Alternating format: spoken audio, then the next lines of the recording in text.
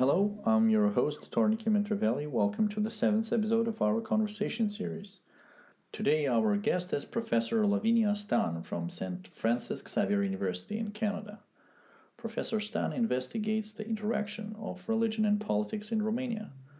Facing internal challenges and external competitions from other religions, old and new, the Orthodox Church in Romania has sought to consolidate its position and ensure Romania's version of democracy recognizes its privileged position of national church.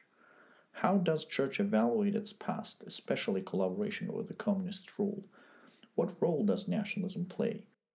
By the end of the podcast, our listeners will have a better understanding how certain choices of religious actors have directly affected state building and societal reconciliation efforts. Professor Lavinia Stan is a professor of political science at St. Francis Xavier University in Canada. And a brief bio: after obtaining a degree from Bucharest Academy of Economic Studies, she emigrated to Canada shortly after the Romanian Revolution of 1989. She then earned PhD in political science from the University of Toronto. Professor Stan has served as an expert witness in a number of deportation and asylum cases in American courts. She has been interviewed by a number of newspapers such as El País, Aviz, and others. Lavinia Stan's publications have dealt with three major themes: transitional justice, religion and politics, and democratization broadly conceived, with a focus on post-communist Eastern Europe. She has authored and co-authored and edited numerous volumes and authored and co-authored numerous articles and published in referred major academic journals. I'm not going to be listing them. So some of these articles were translated in French, Romanian, Hebrew, Spanish, Croatian, Czech, Polish, Italian, and Dutch. Her talk today, Orthodoxy, Memory, and Nationalism in Romania, Some Markers, shows the interplay of orthodoxy, memory, and nationalism in one post-communist country. So I hope you will enjoy this event. I'll be now moving the floor to Professor Stan. Thank you. Thank you very much. Thank you to everybody who showed up in person or online. I know these are trying times for all of us. Anyway, when I exchanged emails with Jane about the topic of my talk today, we agreed on orthodoxy, memory, and nationalism. But actually, what I will talk about doesn't have that much connection with nationalism. I've done work on orthodoxy, Romanian nationalism, and I can bring more of the case studies or the instances when the Romanian Orthodox Church has adopted a nationalist perspective after my talk. To boost like the nationalism element of this event today, because I understand you have a project on religion and nationalism. Yeah, I've been doing work on the Romanian Orthodox Church, which is the majority church in Romania, for more than 20 years. I think the main book or the main contribution that I had was that Oxford University Press book, Religion and Politics in Post-Communist Romania, which focused very much on the involvement in politics of the majority church, which represents, according to their own statistics, around 84 to 85% of the population. But then, again, this number is, could be discussed because not everybody is going to church regularly. So, maybe not all of those 84% of the population are active Orthodox believers who are really engaged with the church and with the priests. Yeah. But at the same time, so 20 years ago when I started working on religion and politics, I also started working in transitional justice, and both of these topics were quite accidental to me. In political science, I remember the first reactions I got when I was going to conferences and telling people, talking about religion and politics in Eastern Europe. Everybody in North America was saying to me, religion and politics, this is marginal to political science. You better stick to the government and institutionalism, because that was the main paradigm in our field at the time. So, well, September 11 comes, and North America was in search of people understanding something about the connection between religion and politics. So quite unexpectedly, my work gained some prominence. At the same time, transitional justice as a field evolved. In 2000, this law professor at New York University, Ruti Teitel, published a book with Oxford University Press titled Transitional Justice. And although there were studies before her book in decommunization, or a lot of literature on denazification, after the Second World War. She was the first to conceptualize this new area, which is interdisciplinary also, worrying about or looking at the way in which state actors and civil society actors in post-dictatorial and post-conflict countries try to reckon with the legacies of gross human rights violations perpetrated sometimes in the recent past. So I've worked for many, many years, kind of in a way schizophrenic, you could say, in two different areas that didn't intersect necessarily, religion and politics and transitional justice. Now, in the last 10 years, I brought these two areas together, and I've been looking at the way in which the churches, and especially the Orthodox Church in Romania, has tried to re-evaluate its collaboration or resistance with the communist regime, and what exactly the church has done to right those wrongs that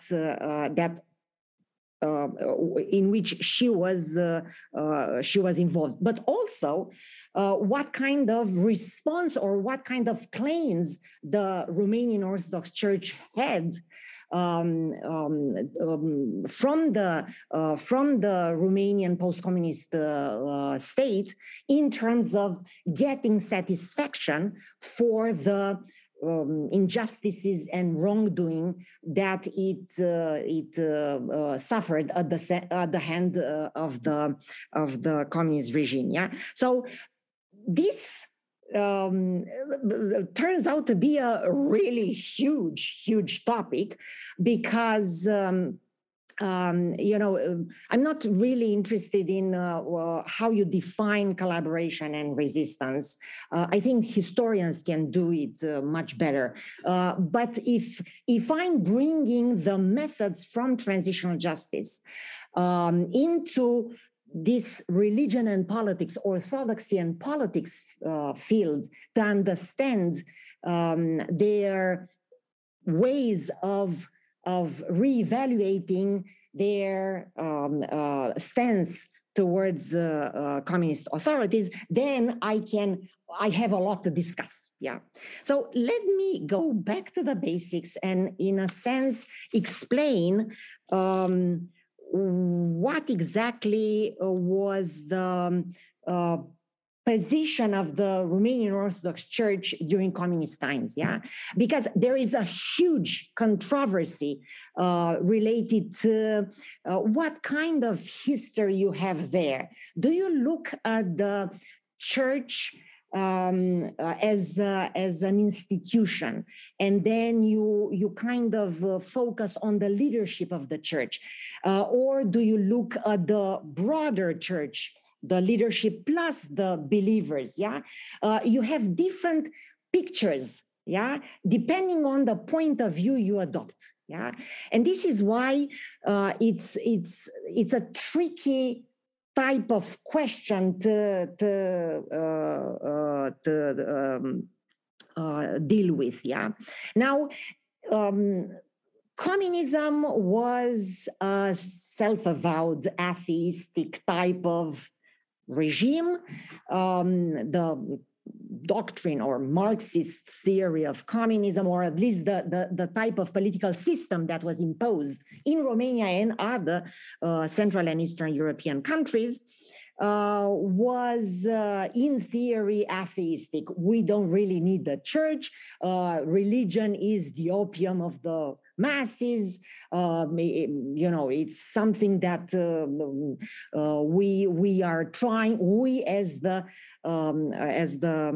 communist authorities are trying to move away from, because religion is used to enslave the population and to keep the society under the thumb of these ecclesiastic hierarchies or leaderships, and also the state. Yeah. The communist regime wanted to impose its own control over the population, yeah, after the Second World War. And that also happened in Romania. The problem was that pretty early on, during the communist period, the authorities understood that the church was not any other social actor out there. It was a very powerful social actor in Romania. Romania was still, predominantly rural type of peasant society, where most of the population was living in villages, and in the village, who was the elite? Yeah, the teacher, the policeman, and the priest. Yeah, and most of these priests were Orthodox priests. Yeah, so pretty early on in the during the communist regime, the authorities understand that it is better to work, to collaborate with the Orthodox Church that enjoyed the allegiance of such a major segment of the population, rather than antagonize the church. Yeah, so. Although there was persecution, and there were successive waves of persecution directed against the Orthodox Church throughout the communist regime, there were also instances of collaboration with the church as an institution and with the leaders. Yeah. So, for example, the Red Patriarch Justinian Marina, who was appointed with the approval of the communist authorities early on after the Second World War, was priest known for his socialist convictions, left-wing convictions. Yeah, he wrote this pretty thick apostolat social, social apostolate. Yeah,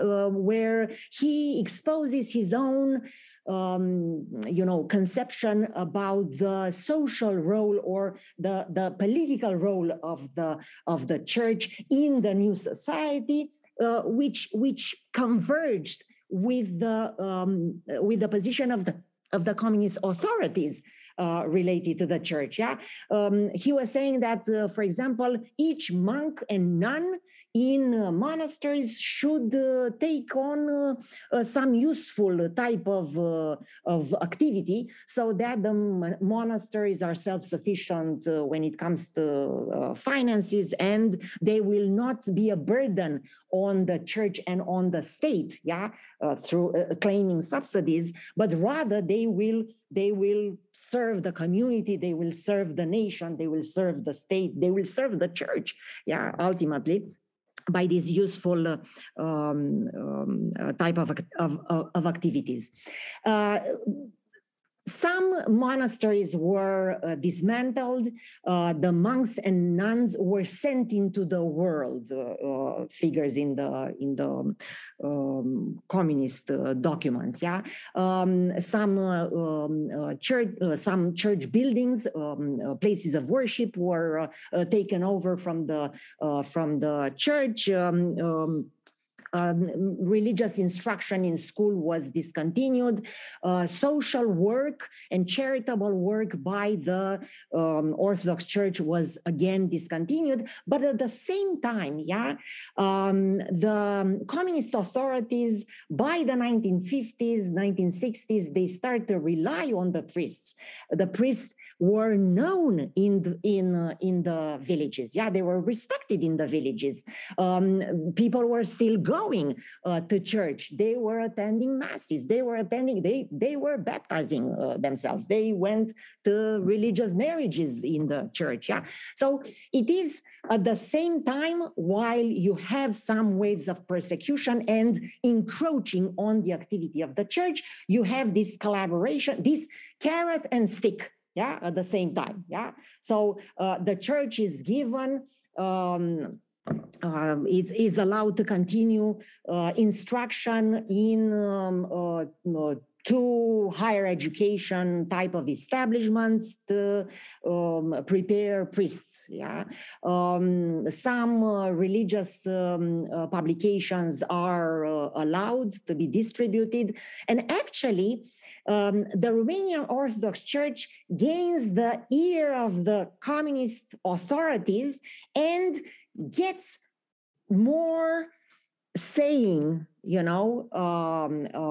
in some policies, as opposed to religious denominations representing the minorities. Yeah. So at the same time, yeah, there was very early on, before the communist authorities started to collaborate with the Orthodox Church, there was a wave of persecution that also hit or targeted the normal, ordinary believers, yeah, members of the church who were not priests or who were not leaders, yeah, metropolitans and bishops, and yeah, they were just very religious people who wanted to continue to be religious in this new Orthodox, in this new communist regime. The problem is that the church hierarchy, the church leadership, at the pressure of the communist leaders, sometimes defrocked priests who were and dissociated itself from ordinary believers who are very vocal speaking against the communist regime, criticizing the fact that, some churches had been and monasteries had closed, charitable work was not there, religious instructions was not there, had been disconnected. So you have, again, this double picture of the church under communist times, yeah, where it depends very much where you draw your empirical cases, from the church leadership, which collaborated by and large over the years with the communist regimes, successive leaders of the communist leaders in the country, or you base your analysis of collaboration and resistance of the Romanian Orthodox Church on a broader spectrum of examples drawn not only from what the leadership of the church has done or not done, but also from what the regular priests or the regular believers, their encounters with the regime.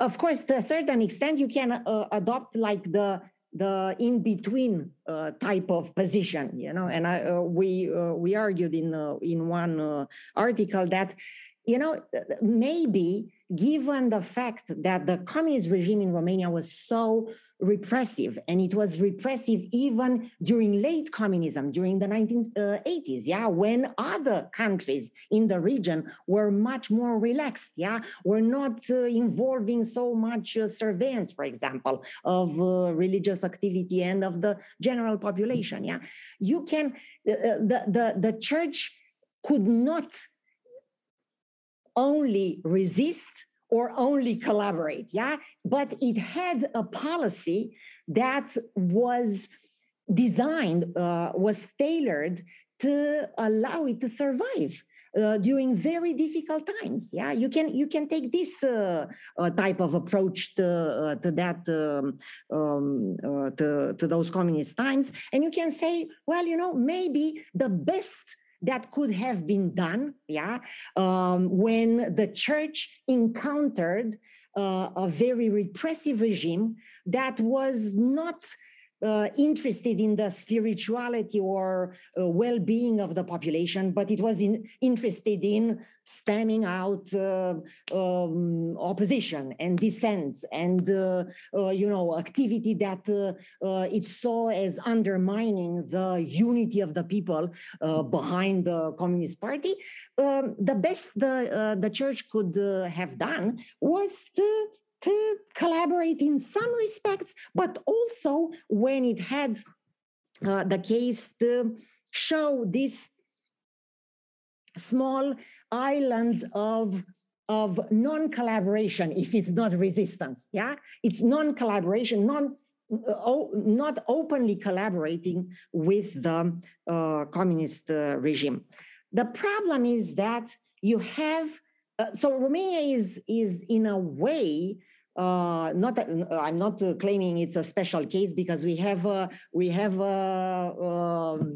somebody who knows the Orthodox churches in communist times, and maybe you'll find similarities with Romania too, but there were this carrot and stick type of policy, repression, destruction of religious life, Orthodox life, because I'm not talking here about the minorities, although that's a discussion that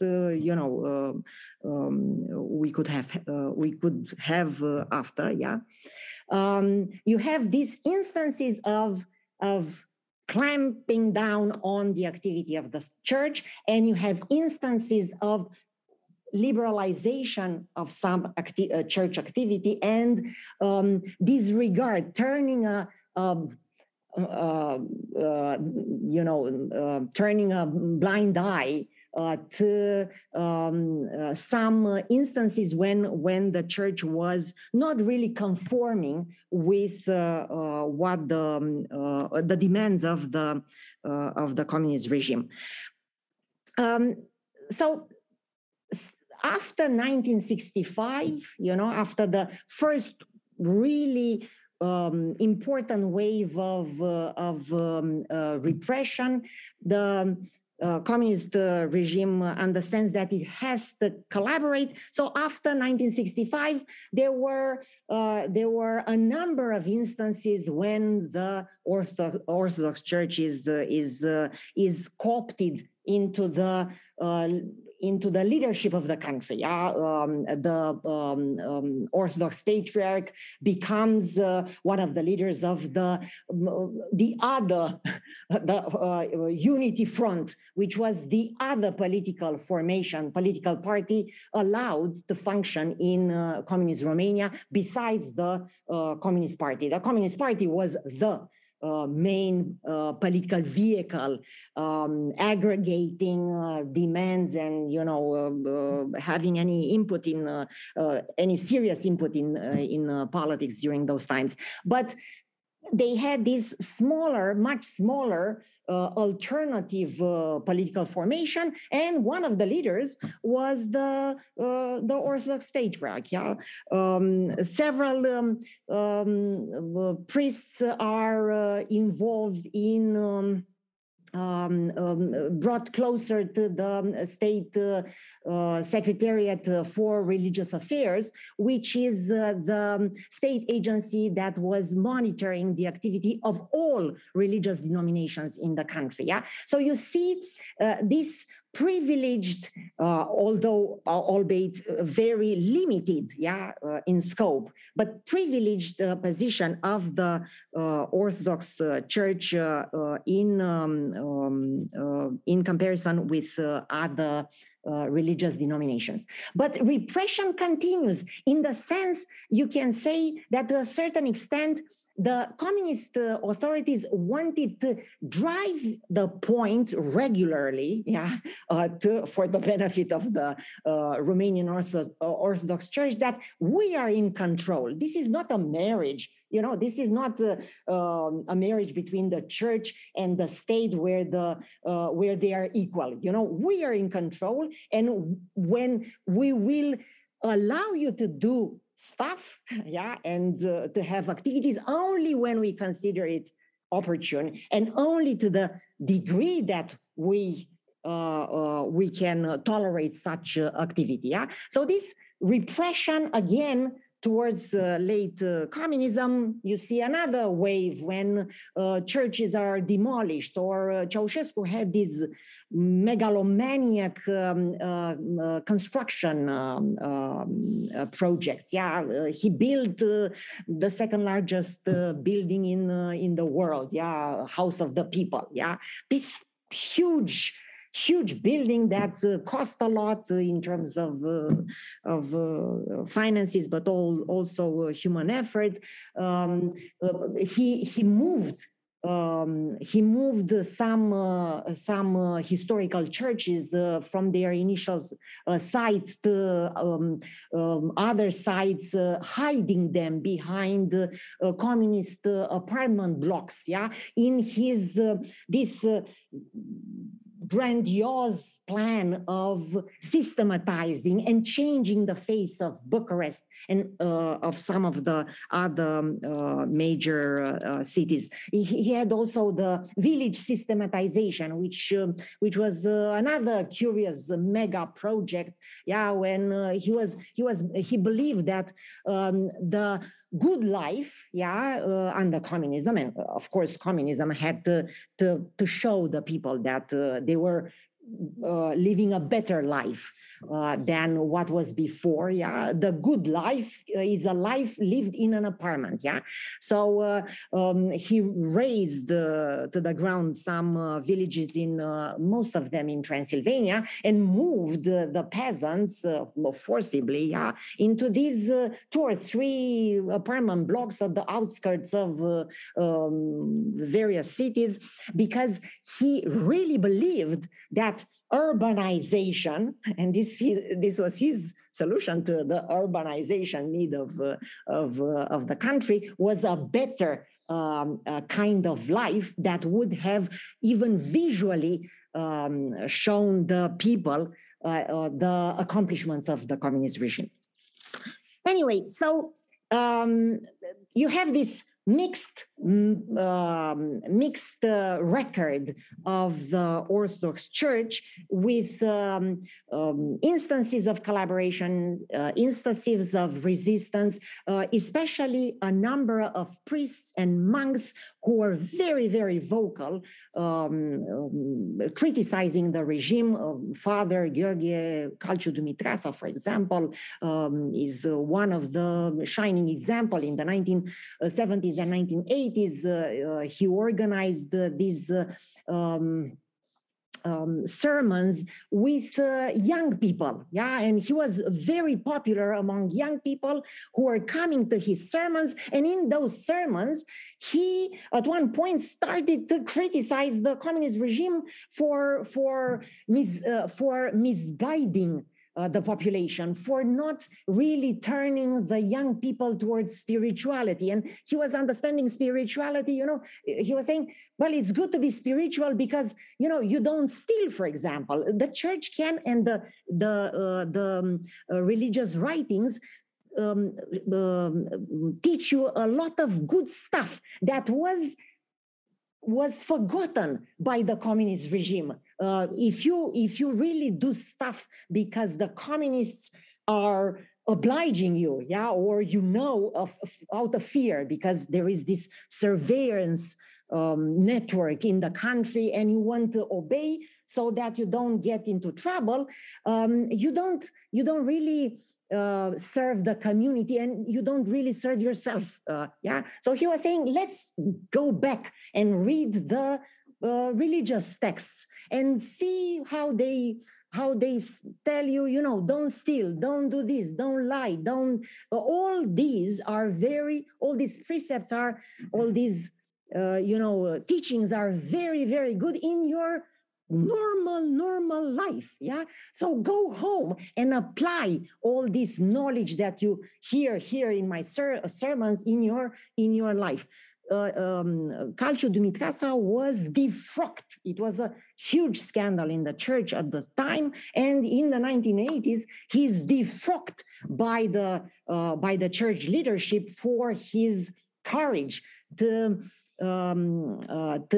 say all these things that were interpreted as going directly against communist teachings and what was taught in schools. Don't obey the regime, but look for sources of inspiration in other texts and in other areas of life, and more especially in religion. So 1989 comes. In December, there is this revolution. It's some people call it revolution in the sense that it was a revolution, but also a coup d'etat staged by the second echelon of the Communist Party, which takes over from the first echelon of the Communist Party, which was formed by the Ceausescu family. And we all know what happened. Ceausescu and his wife are tried in this trial with infringing on any legal precept you can think of. They are shot. And the country declares itself a new democracy, or at least not communist anymore. Well, in all that discussion about what kind of new Romania people wanted to have, there was one very significant element of the discussion pertained to what all of us have done to support or to undermine the communist regime. How much guilt is associated with us, all of us, for our actions, our daily lives, and our daily compromises, and but then it's not only about people, it's also about institutions. And part of the discussion, quite prominent at the time, revolved around the majority church, which was so important for so many people. with a lot of intellectuals and a lot of members of the new parties, political parties that were allowed to register immediately after the revolution, starting to raise the question, what did you do? How do you reckon? How do you assume your mistakes on the during the communist regime, or should we just ignore these questions? Yeah, and interestingly, the conversation became so vivid and intense that Patriarch Theoctist, very early after the regime change, announces that he is withdrawing from the seat and he goes to the monastery. In recognition of the fact that as the synod is the collective leadership of the Romanian Orthodox Church. Yeah, so it's the patriarch plus some other people. Yeah, on 10th of January 1990, so very early after December 1989, the synod releases this statement saying, we apologize for those who lacked the courage of the martyrs and for paying the tribute of obligatory and artificial praises addressed to the dictator. That's pretty much in response to the fact that some journalists and intellectuals discovered or found that even during the days of the revolution, some of the members of the Orthodox leadership were sending letters of praise to the dictator when it was very clear that that dictator, the leader of the country, was killing people, or at least in the name of his regime. Yeah, people were dying in the streets. Yeah. Theoctist, Patriarch Theoctist on 18th of January resigns from this position and he withdraws to a monastery to reflect on the collaboration and on the mistakes that the Orthodox Church has made during communism. This is unprecedented, as far as I know, among Orthodox countries and Orthodox leaders in the post-communist space. Yeah, but this atonement or the feelings of repentance don't last long. In the case of Theoctist, 3 months later, after some reflection and with the request of the synod again, he returns and says, we've studied canon law, and it turns out that you cannot really renounce the position of a patriarch for any reason, for that matter. You have to die, pretty much, or there needs to be some other type of mechanism and process that would replace you. So my atonement, my stepping back and going to the monastery was not quite right from the point of view of canonic law. So I have to return so that I do not create a precedent that later can be used by other and misused by other Orthodox leaders, and would expose them to the pressure of the society to simply step back. Yeah. Except for that first move, this move of Patriarch Theoctist decision to step back, you have very little evidence coming from the leadership of the church. And when I'm not talking only about the synod, I'm talking also about to the level of the priest, yeah, that there was any serious discussion about the need to reckon, to admit to the past, yeah, to admit that some mistakes were made, for example, defrocking of outspoken priests, yeah, Orthodox turning against other Orthodox at the pressure of the communist regime, yeah. There's very little evidence. There have been strong suspicions that the State Secretariat for Religious Affairs, when it monitored under communism the activity of the churches, it infiltrated the churches with secret informers. This surveillance, yeah, collection of information done in a secret way is standard in almost all post-communist, former communist countries, yeah. And in Romania was carried out in partnership with the Securitate. Securitate, like Sigorimi in Albania, STB in Czechoslovakia, Služba Bezpieczeństwa in Poland, and KGB in the former Soviet Union.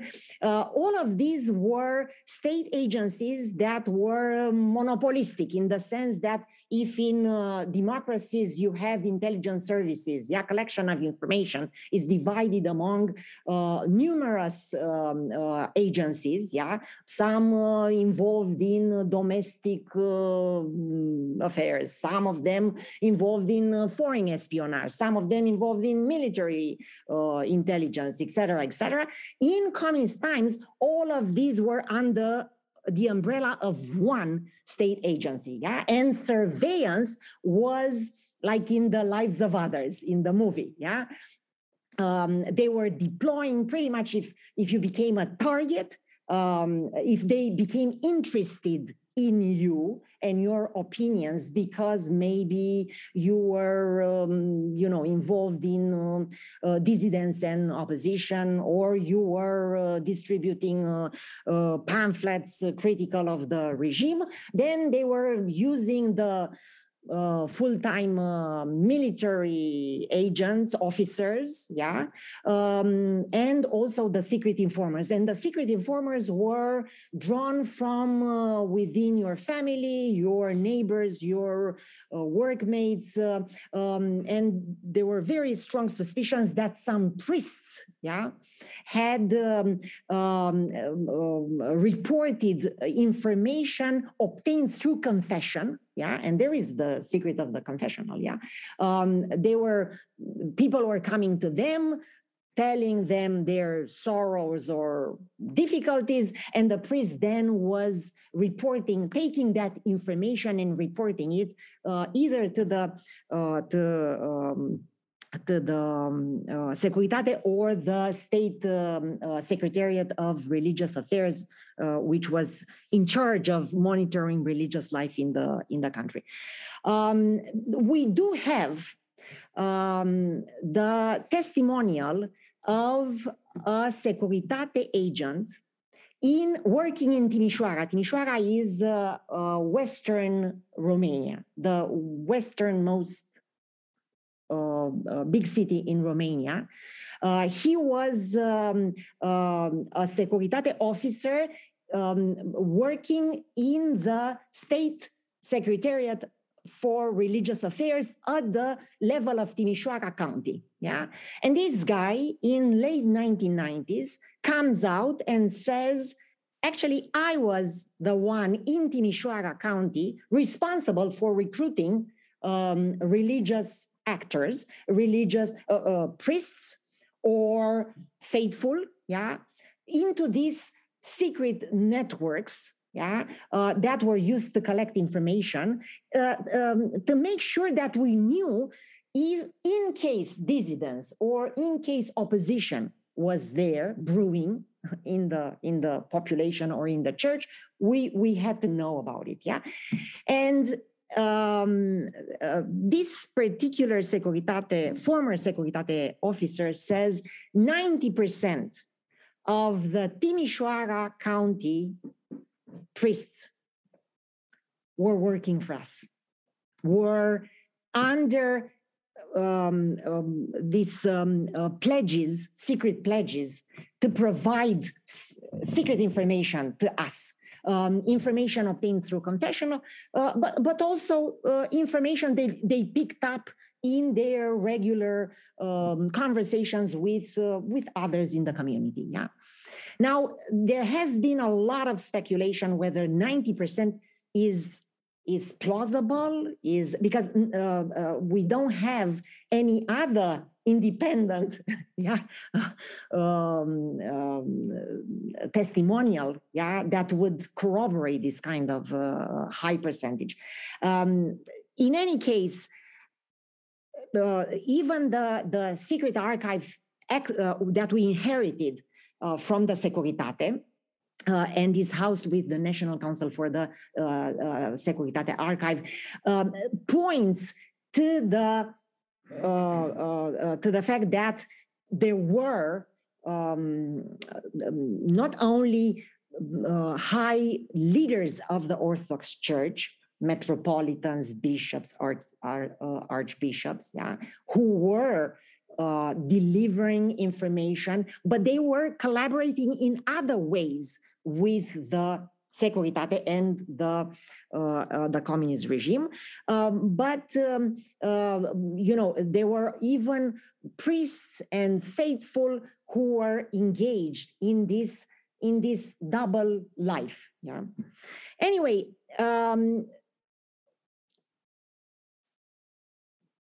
A lot of, since 1990, so during 30 years of post-communism, we have only one shining example of an Orthodox leader who came out publicly and confessed, but he's saying only about his own situation. He didn't comment on collaboration or resistance of the church as an institution. He encouraged other priests and leaders to come out and to confess about their own secret activity with the Securitate, but none of them did it. There were some cases of metropolitan and one bishop in Transylvania who wrote memoirs, of their lives, and they obliquely confess to collaboration, but they don't give us the details of what they've done, and also they try immediately in the books. They try to justify, saying, I couldn't have acted some other way. I didn't have the courage, or the situation was such that if I was opposing them, or if I refused them, I would have lost my position, Metropolitan Nicolae Corneanu of Timișoara, again, who, according to testimonials of the local people, of the people he defrocked, but also of historians who went to the archives and or engaged in oral history type of projects, who was the worst of the worst. He was not a benevolent informer or collaborator. He was like a dog, unleashed to crush the opponents of the communist regime.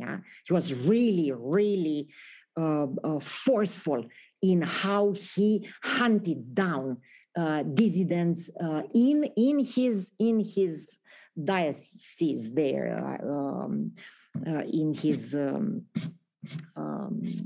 locality there. He came out and he confessed, and guess what? He is like treated as a hero for his courage, for having the courage to accept and to admit to what he did. But other than that, pretty much there is a lot of silence in the church when it comes to this reckoning with its own mistakes in the during communist times. Actually, the Orthodox Church went the other way, in a way, trying to justify all of its collaboration, trying to shift the blame away from it. Well, in 2006, Romania becomes one of the countries in post-communist Central and Eastern Europe that set up history commission with a presidential history commission with the task of investigating the repression and the various types and the numbers. It was supposed to come with the numbers of victims of communist repression, from 1945 to 1989. This history commission is not a truth commission because it did not engage in any kind of collecting testimonials from victims or victimizers, like the South African Truth Commission or the commission in Canada, for example. But it was a history commission which had 6 months at its disposal. Just in 2006, months before Romania was supposed to be accepted 1st of January 2007 as a member of the European Union. So the discussion in the country and among some very influential intellectuals in Bucharest was, if we are to take stock of what the heck happened under communism, it's like up to now, we had communism and we had repression, but we don't have any victims and any victimizers. We do have to illuminate this dark period in our history. So now it's the time. So President Traian Băsescu accepts and sets up this history commission with Professor Vladimir Tismaneanu from Maryland University in the US, as the chair, to produce a final report, so that Traian Băsescu, as the president, can officially condemn the communist regime in Romania as a repressive regime responsible for human rights violations. The 600 plus page final report of the Tismaneanu, the so-called Tismaneanu Commission, touched on various aspects of life under communism. It was based on already written secondary type of sources of information, but also information drawn from various archives that up to then had not been fully opened for the researchers and historians. Archives such as the one of the Romanian Communist Party, and also archives of the Securitate, much more than the National Council for the Securitate archive had at its disposal. So pretty much the History Commission was a bunch of historians, most of them, but also people well regarded with a lot of credibility and legitimacy among intellectuals and people representing the former associations of former victims of communist times. They come together, and within 6 months, they produce this final report, which is an imperfect type of history book, if you think about it, a very partial type of history book that is focused on communism as a repressive type of regime, and trying to identify the various categories of human rights violations and the various categories of victims and the various categories of victimizers. Whether the final report captures the entire range of resistance and collaboration on the communist times, I don't think so. Yeah, but that's not necessarily a bad thing, given the fact that this was they had only 6 months of their disposal. It was a political statement more than a historical type of production. Yeah, their final their final goal, as the goal of any other Truth and History Commission constituted as a method of reckoning with the past, as a transitional justice method, is not to produce a history book.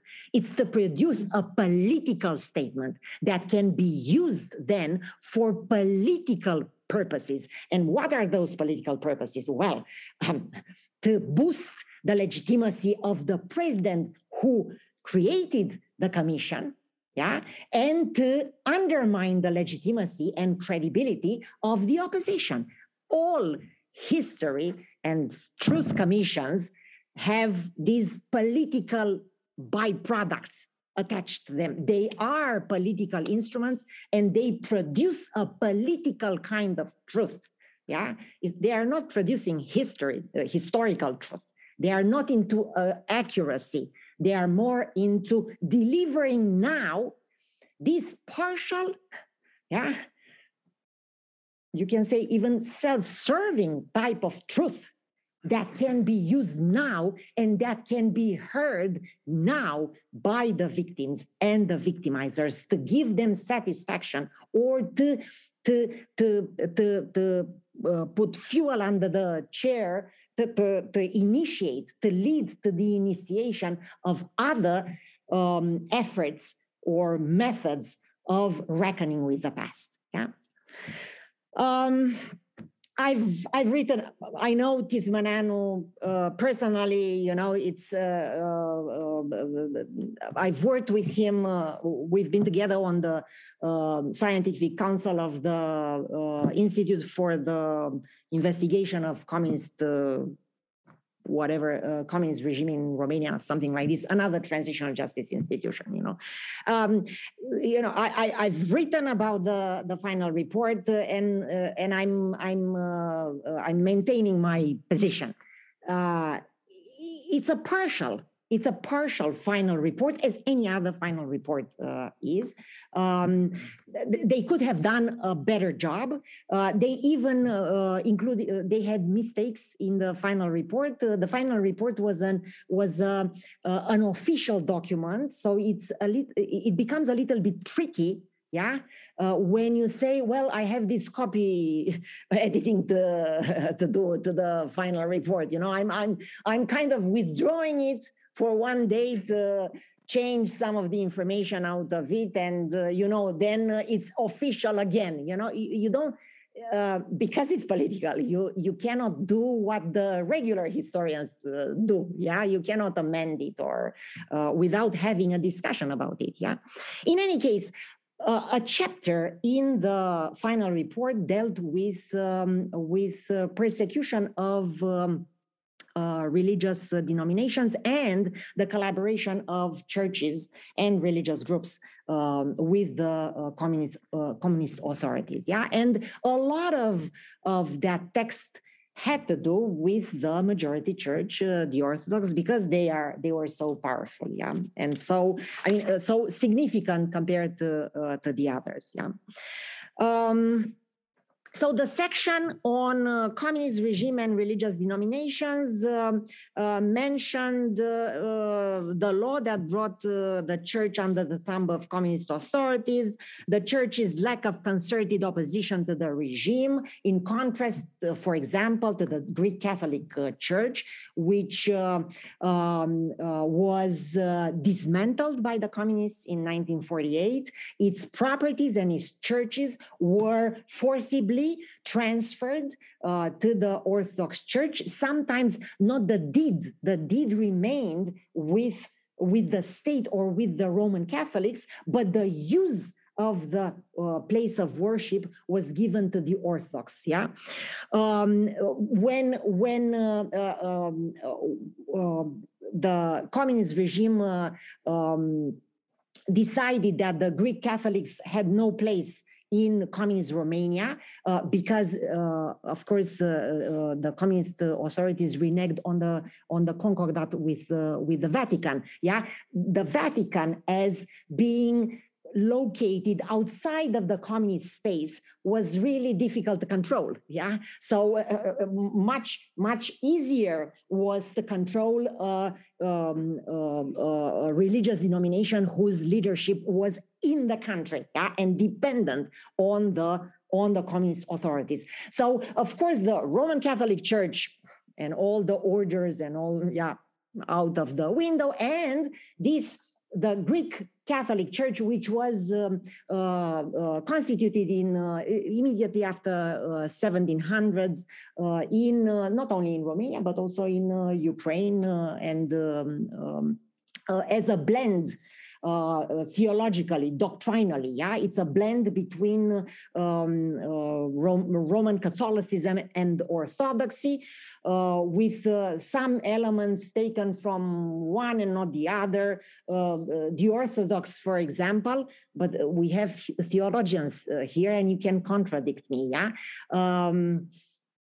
I think the Orthodox believe the difference between Roman Catholicism and Orthodoxy. Yeah, the Orthodox do not believe that the Pope is the leader of the Church. The leadership of the Church is collective. Yeah, the Pope is a very nice guy somewhere there, quite remotely. Yeah, from Eastern Europe, where your faithful are, but also in. You have differences in how the Mass is conducted. Yeah, you have differences in how the church is built. Yeah, you have this iconostasis in Orthodox churches. The altar is completely separated from the body of the church where the faithful are located. Yeah, and you cannot go there. Yeah, the priests also are married in Orthodoxy, but not in Roman Catholicism. But also, if I remember correctly, the Trinity is seen differently, yeah, in the sense that, and I know this from an Orthodox theologian, so you might want to contradict me here. The Orthodox see the Trinity as more egalitarian in the fact that in the sense that all three members of the Trinity are kind of equal importance, although the Holy Spirit precedes. I'm told that this is the only word you should use, precedes from the Father. Yeah, but also you have the differences in filioque. Yeah, the relationship between the Father and the Son. Yeah, and I'm not going further here because I'm not on a firm territory for me, yeah. But there are significant differences. Filioque, this doctrinal principle that is part of the Roman Catholic Church, was imported. You can see it in Greek Catholic dogma as well. Yeah. So if I understand correctly, the Greek Catholics were dogmatically closer to the Roman Catholics, but in terms of the ritual, in terms of how they were conducting masses, they had very significant Orthodox elements with whom the villages, for example, in Transylvania could identify. Before the Greek Catholic Church was dismantled by the communist regime, the leadership of the church was invited to convert to Orthodoxy. Yeah? And all of them but one refused. They were ready, and a lot of them were imprisoned as a result, because they were courageous and stubborn enough, yeah, to to continue to identify themselves as Greek Catholics. So this comparison between the way the Orthodox Church related itself to the communist regime and the Greek Catholics did, in response to communist demands, was a very sore point for the Orthodox, because whenever they were saying we couldn't do better, there was so much repression, and that you could not act in any other way but the way we acted. People, intellectuals, and others were saying, but just take a look at the Greek Catholics. How come that they could do it and you did not have the courage to do it? So, okay. So the Tismananu report includes these sections on religious denominations, and especially includes remarks to the effect that the Orthodox Church did not do enough, that it was responsible, or its relationship with the communist regime should be seen more one of acquiescence, of collaboration, more than one of resistance and outright opposition. Well, interestingly enough, the response of the Orthodox Church was not, let me amend your conclusion, and no, it was a full-fledged counter report, whitewashing pretty much all the instances of collaboration mentioned in the final report of the Tismananu Commission. So, to a certain extent, it was another missed opportunity by the leadership of the Orthodox Church to admit that reality is not only 100% of resistance and 100% all the actions of all the leaders during communist times, were serving the church and trying to prevent the obliteration of the church. But there were quite a number of instances when the leaders of the church, for personal reasons, sometimes very materialistic personal reasons, they had collaborated with the communist leadership. Anyway, that's a very the counter report. It's a very interesting type of example of anti-transitional justice among religious denominations in post-communist countries. I know that, for example, in Poland, the Roman Catholic Church, not all of them, but some of them met in the early 2000s, and they came up with a document detailing this blend of collaboration and resistance during communist times, in a way officially assuming some of the mistakes that were made. And 2 minutes to show my another case that I find very interesting. In transitional justice, we tend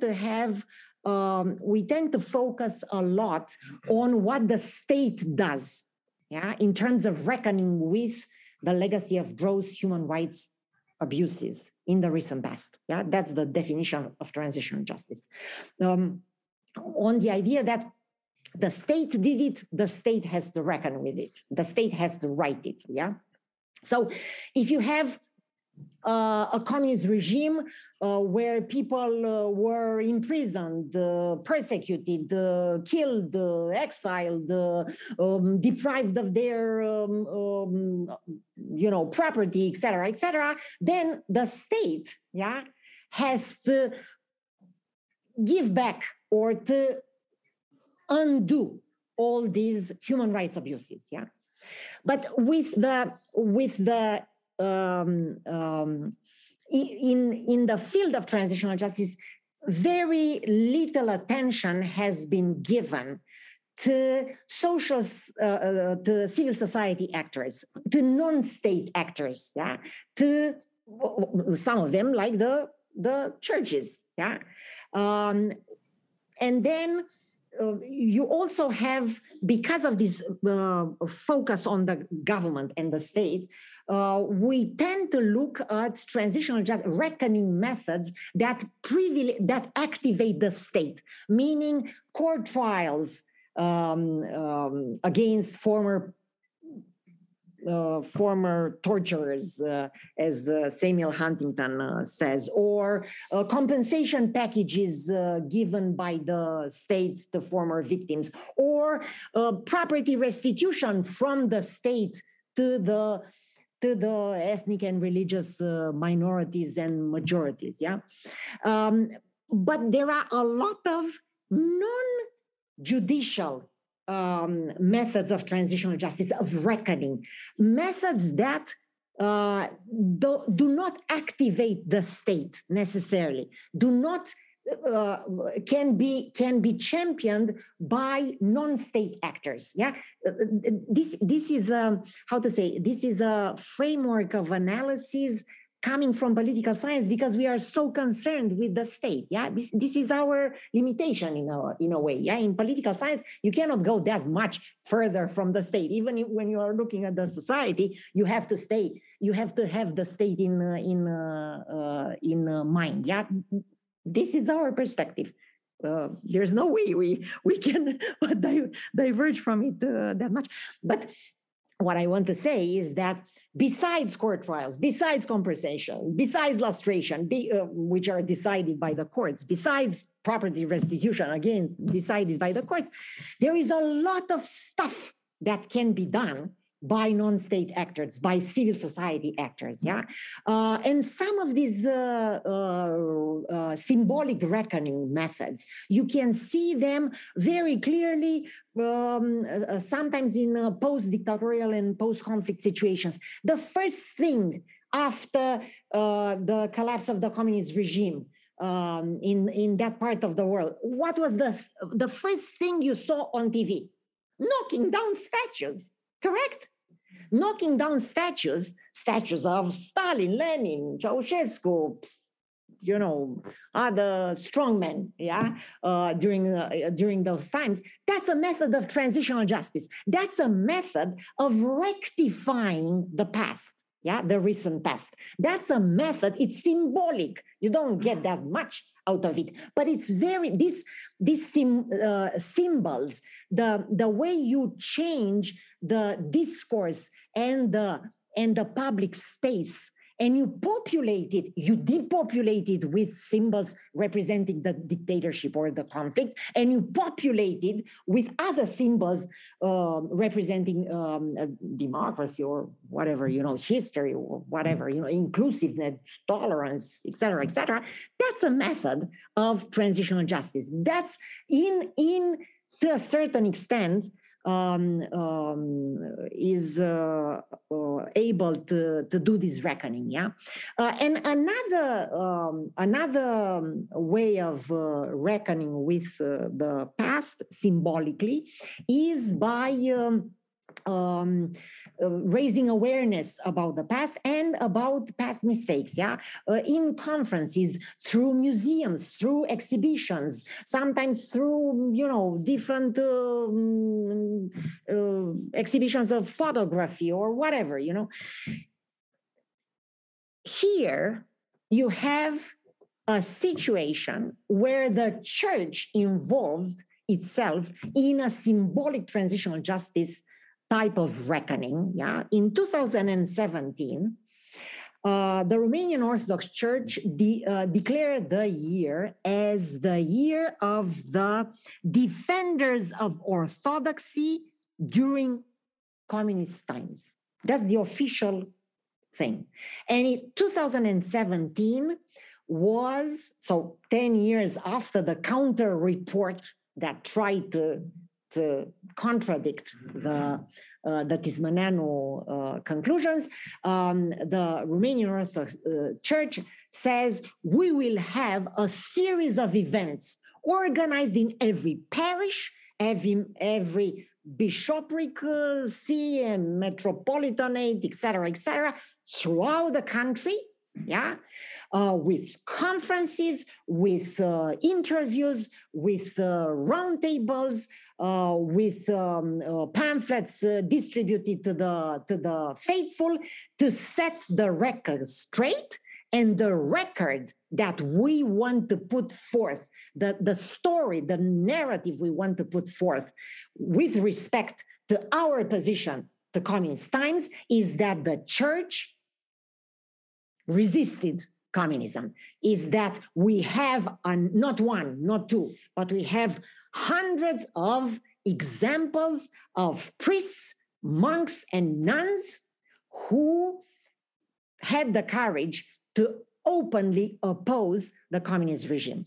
So then you have these posters that were produced as part of the 2017 campaign. When I'm saying it was a campaign, it was a campaign. In some villages, it was the first time when the priest and the teacher and whoever was the mayor were organizing conferences to tell anything to the local population, So they wanted to have the reach. The church wanted to reach every Romanian, with this story, with this narrative that look at our victims. We have victims within the church. We have victims among the faithful and the clergy. And this is what we should remember. This is our memory when it comes to communist times. The first poster, I don't know if, people see it, it's very interesting. This is the first poster that was distributed together with Lumina. Lumina is the official weekly of the Romanian Orthodox Church, and is distributed to every parish. Every priest gets every week the Lumina Weekly, which is produced by Bucharest and includes a lot of information about the church, from the central leadership, but also more social type of information. And included in the Lumina was this poster announcing the fact that 2017 was the official year of the defendants of orthodoxy during communist times.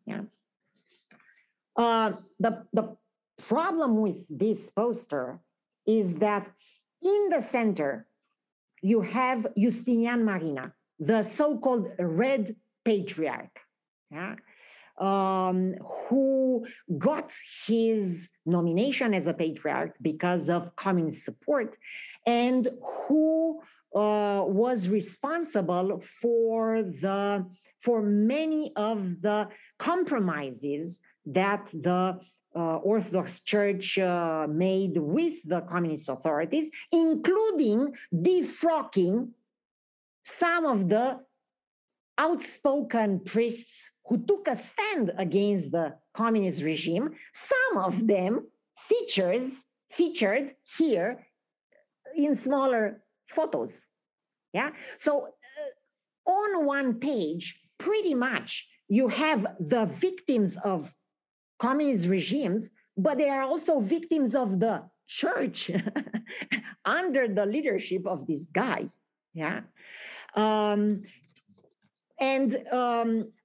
Because of the outcry, a lot of people had a lot of problems with this poster, and they said this does not sit right with us, because the little guys who you can barely see the faces here, they died. Some of them died in prison. in horrible, horrible conditions. And they were in isolation in communist prisons for years and years and years, and they were delivered to the communist authorities by the guy who takes most of the space in the poster. So this is not right.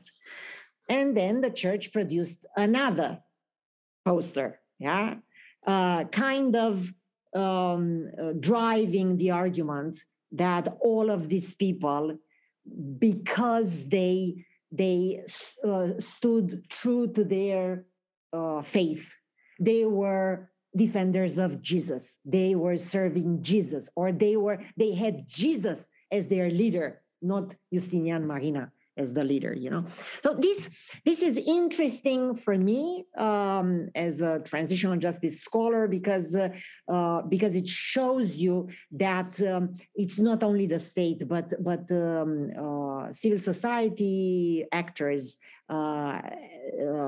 have some scope for action when it comes to reckoning, and also sometimes symbolic methods of reckoning are very powerful, or they raise awareness, or they have penetrate. They are known by many more people than, I don't know, the lustration law in Bucharest was never really implemented there, And it's also interesting, this topic is interesting for me as a religion and politics scholar, because the past and the memory of the past is not really, at least in political science, when we are looking at religion and politics, we are looking at current events. What do you do with the state, and what's your relationship with the state, whether you are the church, state, national, whether you get funding from the state, in which conditions, etc., etc. But we don't really look at how the churches remember the past and their own past. Because we're having this hybrid event, we will have questions from the audience here who are in Lund, and then there are a few questions in the chat. So we'll be repeating the questions from the audience in order the people in the Zoom to hear. So questions from here? Yeah, Jane. Thank you, Lavinia, for a fascinating and very engaging lecture. I was just struck by the figure Justinian Marina, and something which you wrote on the slide, but you didn't really elaborate very much on it, namely on his attempt to use, as you wrote, Marxism. He blended social analysis with Orthodox theology, and that was in Apostolat Social, in the big books. So what comes to mind is for theologian trained in the West is why you come to think about liberation theology in Latin America at almost the same time, but where Marxism and Christianity were used for quite opposite purposes, because they were used in anti-authoritarian and anti-statist and anti-regime ways. And that in itself is quite fascinating, because I presume this was a very different form of Marxism, which was used for very different purposes. But had there ever been studies, reflections on it's almost at the same period? Not that I know of. I remember when we wrote about Apostolat Social, not many people outside of the church know, or read. And I was lucky in a sense that I was doing this work on religion and politics with a theologian, who was, but political scientists don't know Apostolat Social, As far as I know, there is no significant or detailed analysis how much Marxism is, and what type of Marxism is in Apostolat Social, let alone any comparison with liberation theology. Well, we were the first in that article written in 2000. We were the first to mention Apostolat Social, and literally one paragraph. I think we continue to be the only ones to mention this thing. I've never seen anything significant. Thank you very much. The question was about liberation theology. Please, Yeah.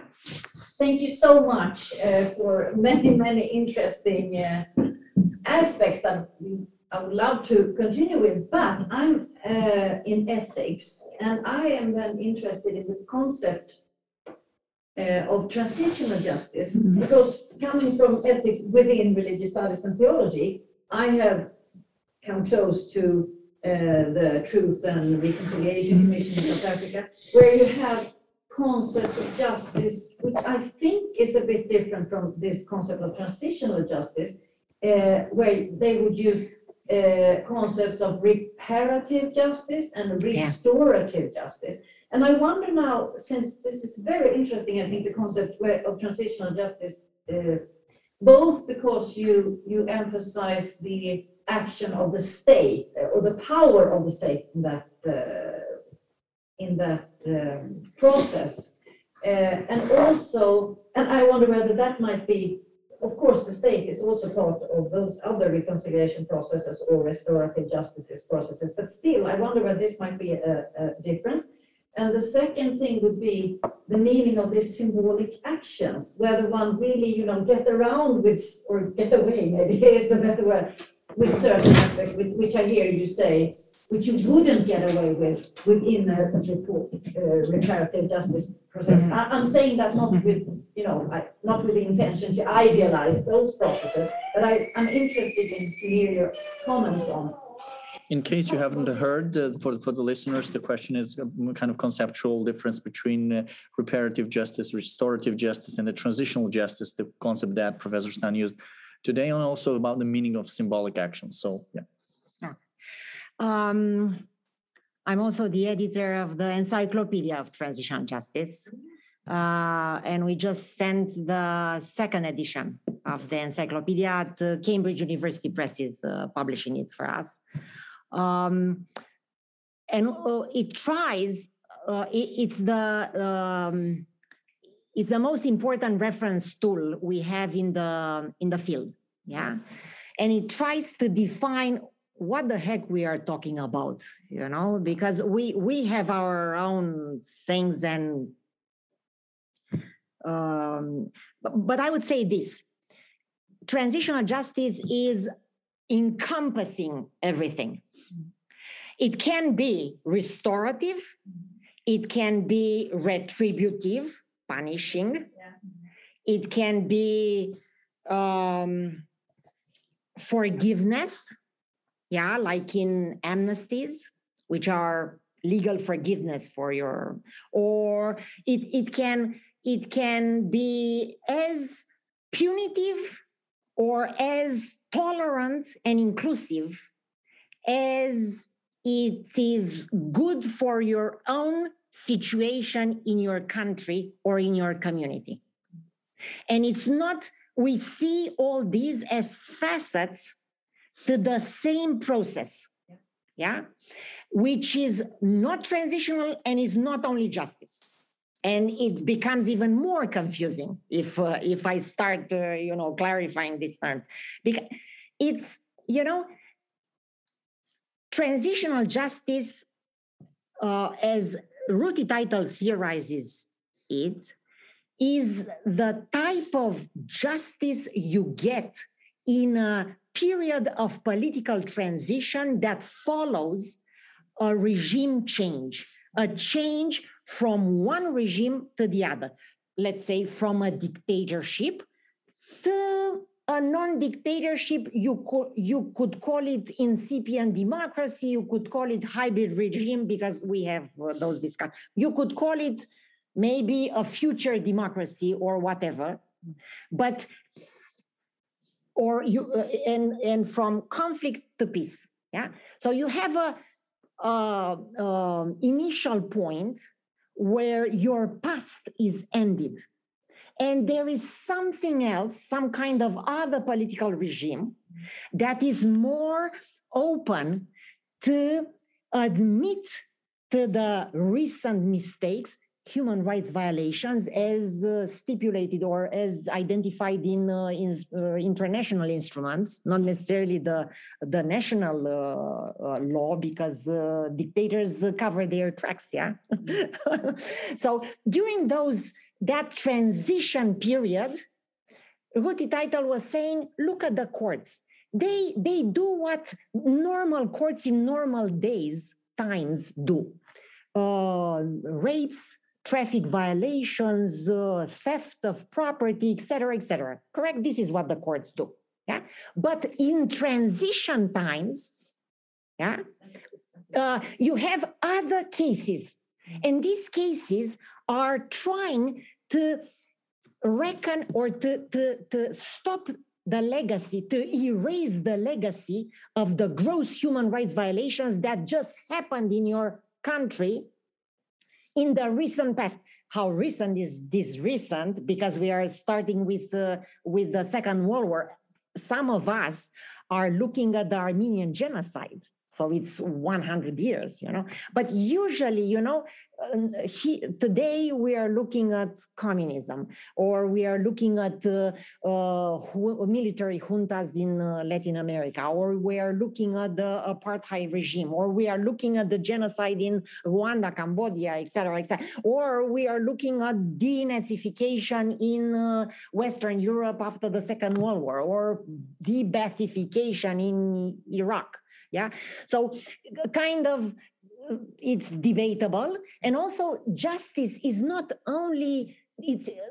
only stuff or goal that we have in mind, because equally important is truth, reconciliation, and guarantees of non-repeatability. Yeah, justice. If you think about it, justice can be obtained only through the courts. You have a court trial that will oblige, because otherwise they don't do it voluntarily. It will oblige the victimizers to assume responsibility for what they did. Yeah, but it's retributive in the sense that it's a punishment. Yeah, but many times, yeah, we are looking at amnesties. Amnesties is absolution, legal absolution. I'm not dragging you into the court because I know that you might be such a bad boy, yeah, that you have your guns with you. And like in Latin American countries, almost all of them had amnesties. This forgiveness, which is a religious draws on religion, if you think about it, or at least it can draw on religion and can be used as a method of reckoning with the past. The transitional justice doesn't mean that I necessarily punish you. I might get along with you. I might want to reintegrate you into the community, because if I don't do that, I might be for a very nasty surprise. Yeah? Like what we did, I'm not proud to say, but because I've been in transitional justice for so many years now, yeah, and I've been involved with North Korea, the Arab Spring countries, Iraq, yeah.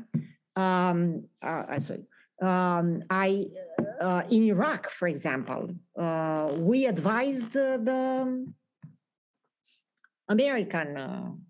Americans what to do. Whether is lustration good? I remember they were asking me, "You are a transitional justice scholar. What should we do with Saddam? We just got him." And I said, "You don't ask a Romanian what to do with the dictator." Yeah, and the same with lustration. We advised lustration. Guess what?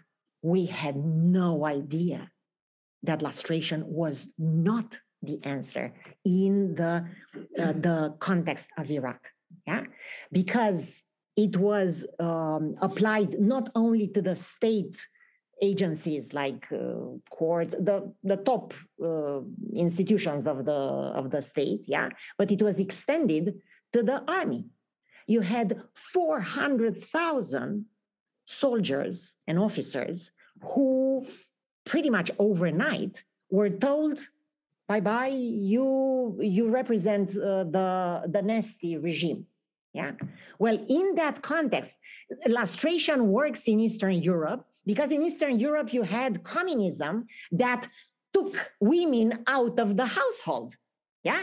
But in the situation of Iraq, those soldiers, all of them men, yeah, they were the only breadwinner in the family. Why? Because in that context, you don't have the women working. So you didn't have 400,000 casualties to the lustration, de-Baathification process in Iraq. You had many more of them. Down the road, we look at ISIS and we say, oh, look at that. And we couldn't anticipate it. No, actually, we should have known. It was very much a matter of anticipating it, yeah? But we didn't, coming from Eastern Europe with Eastern European assumptions, we didn't know that the structure of the population and of the labor, was different there. We didn't really, it was a secular regime, yeah? Saddam's regime was a secular regime. So we thought, okay, you had the Communist Party here, you have the Baath Party here, you have Ceausescu here, you have, so what's the difference, Well, it's a huge difference. A quick question about the positionality of Romanian Orthodox Church towards, for example, the persecution of Milosevic, and how was there any pan-Orthodox solidarity in a way? Oh yeah, very much so. What happened to the Ceausescu clan? Did some of them integrate into the Orthodox Church? Was there shelter for it was just family, but was just so much rooted all over, I guess. And interesting that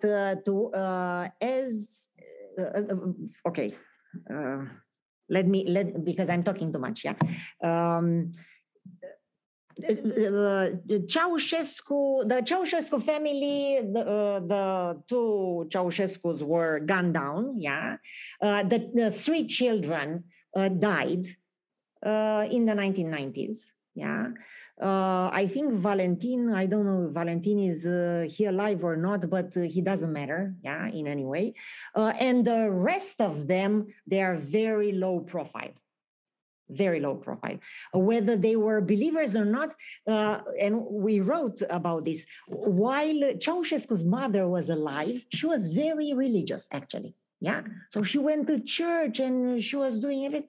And he, at the beginning of his reign, he allowed, he was not as opposed, let me put it this way. He was not as opposed to people going to church because his mother was going to church. Yeah. And then she stopped, and that's it. But then, no, she died. She died. She died because she was very old. Yeah.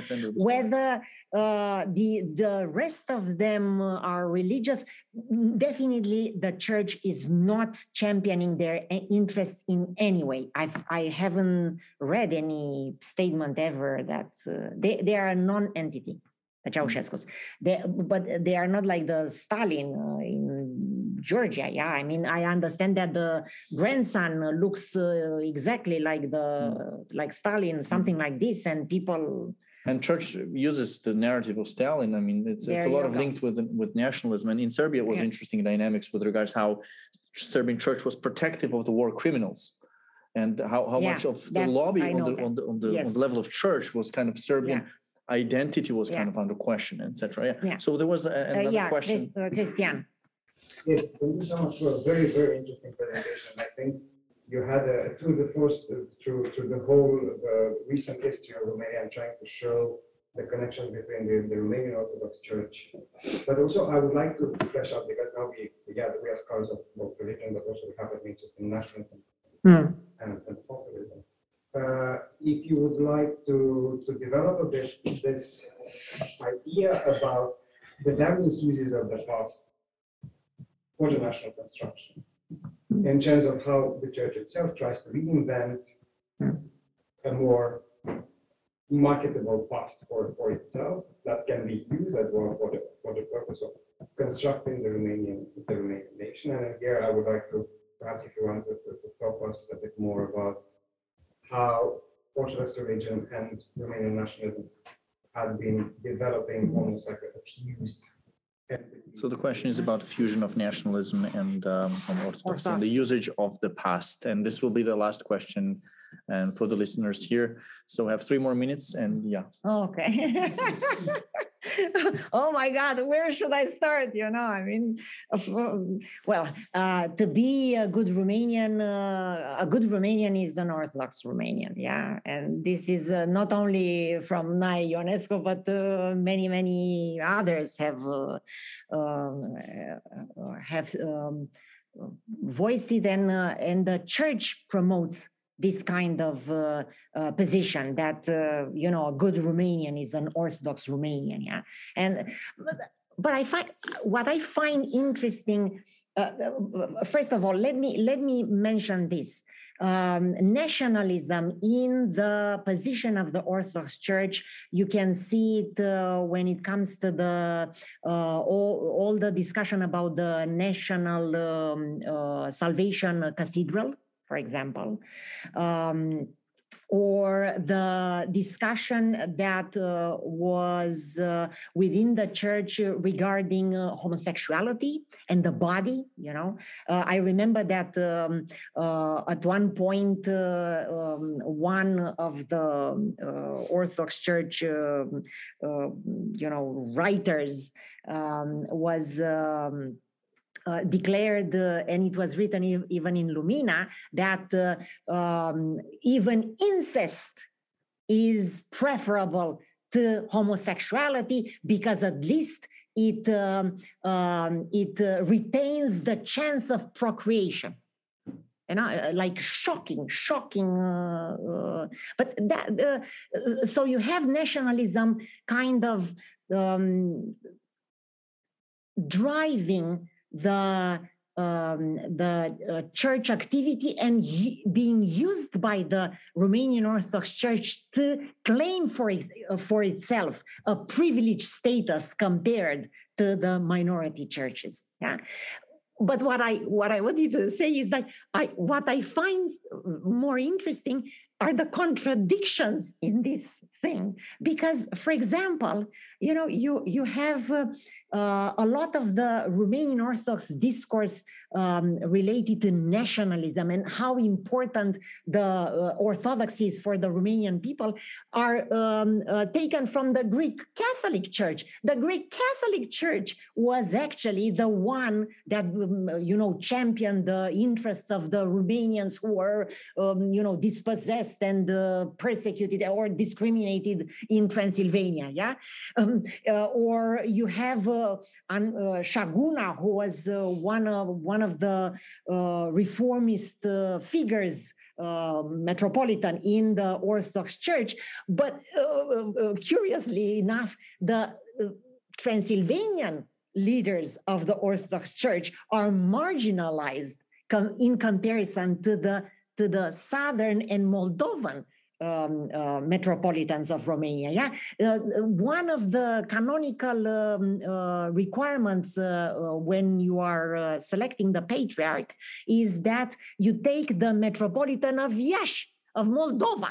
Yeah, not of Transylvania, although Transylvania historically did the work of empowering the Romanians. Or if the Romanian Orthodox Church contributed to nation building, it was through the Transylvanian branches. It was not through the Moldovan branches. And yet you have this requirement that in order to access, to be appointed at the highest level in Bucharest, you have to have been the Metropolitan of Moldova, which disregards Transylvania